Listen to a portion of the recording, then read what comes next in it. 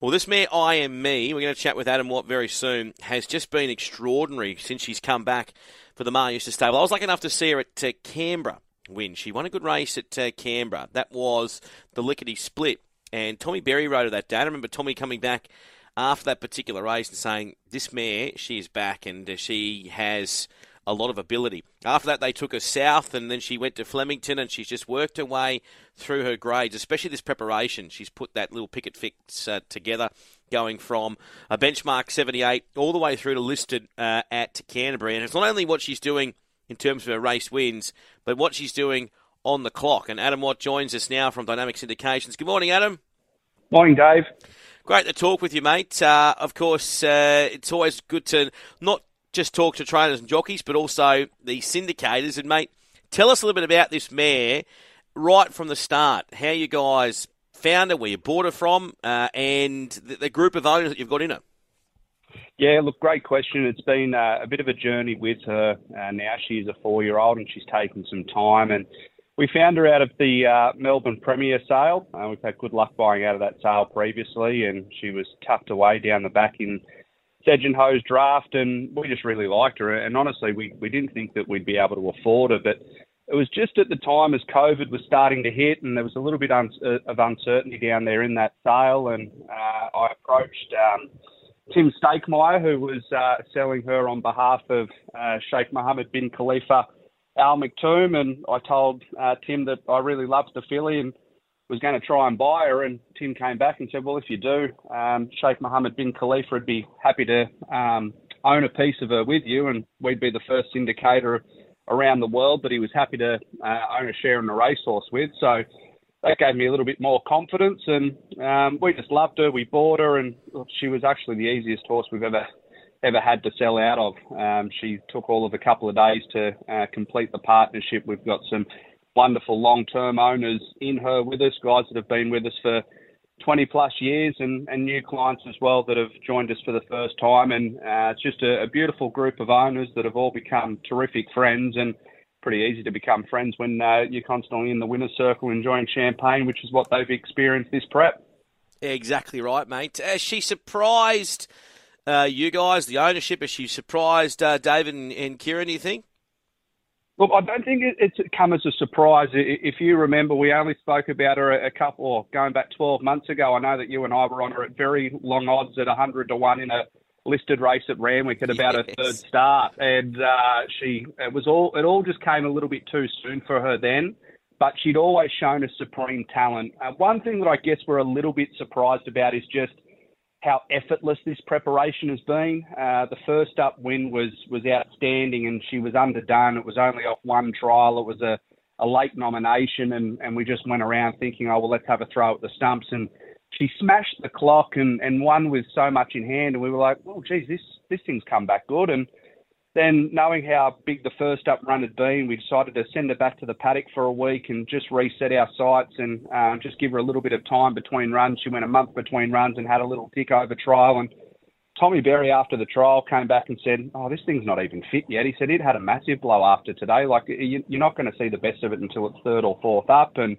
then she came out and smashed the clock again at Rose Hill in an 88. And then J-Mac got on her when Tommy had some time off, and she ran 107.77 at Randwick, albeit wind assisted, but she did it all herself, which was the most impressive part. She sat up on top of a hot speed. She was taken on throughout. She kicked for home. She floated around, and J-Mac only touched her with the stick once and told us that there was a few more gears there, and it was scary how easily she did it.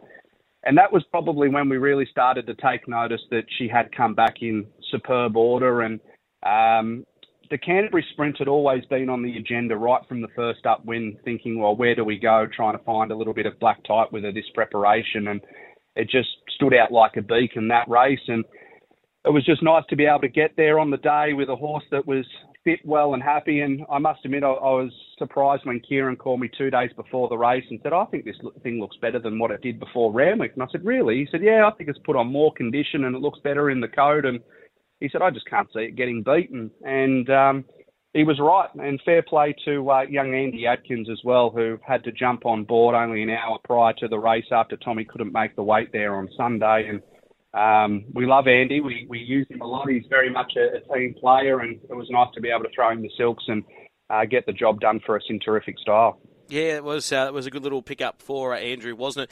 The plan now, mate, what's the plan with IME? So she's back in the paddock at the moment. She's having a 2-week freshen up out at Bimbadeen Park, and then she'll come back in. She'll go back to Warwick Farm first, have a week or so there, and then look to head down south. She'll have a jump out somewhere. We're just trying to finalise where that will be, and it'll likely be that she goes sort of first up off the freshen into the Oakley Plate. And the race that Kieran's really mad about targeting is the Newmarket. He really feels the Newmarket is her race. He just feels that mares have such a great record in the race, getting down in the weights, and I know that he's really excited about targeting the Newmarket, and the Oakley Plate is his platform to get there. It's a big time of the year too for you, mate, because you go to Magic Millions and you'll be up there, no doubt, and making more purchases, and it continues to involve this racing game. Obviously, you guys are one of the first syndicators, but now in terms of you get to stack more syndicators, and it just brings more different avenues of people into the game, doesn't it? It certainly does. Like, racing is a evolving beast, and it's just become such a popular sport to be involved with, and you can understand why. It's a leisure industry, it's a lifestyle industry, but it's the only lifestyle or leisure industry where you can actually get a return on your investment. And how much fun is it owning a share in a racehorse? Honestly, there isn't many thrills bigger than watching your horse win, and we've got all-time record prize money levels here in Australia. The amount of $1 million races that we have, carnivals like the Magic Millions Carnival, it just seems like every time you turn the corner now, you're in another carnival, whether it's autumn, spring, Brisbane, winter, South Australia, Tasmania, their carnival on it. Just racing's never been in a better spot. It's a wonderful industry to be part of. I'm already here on the Gold Coast, and we'll be out there at the sales complex this afternoon, and can't wait to get amongst it again and hopefully find a few more IMEs again this season. Yeah, well, pleasure talking to you, mate. It's exciting what this mare's going to take, what journey she's going to take you on. And as I said, just every time you raise that bar, she continues to jump it, mate. And we'll see you next week on the Gold Coast. I look forward to it, Dave. Thank you so much.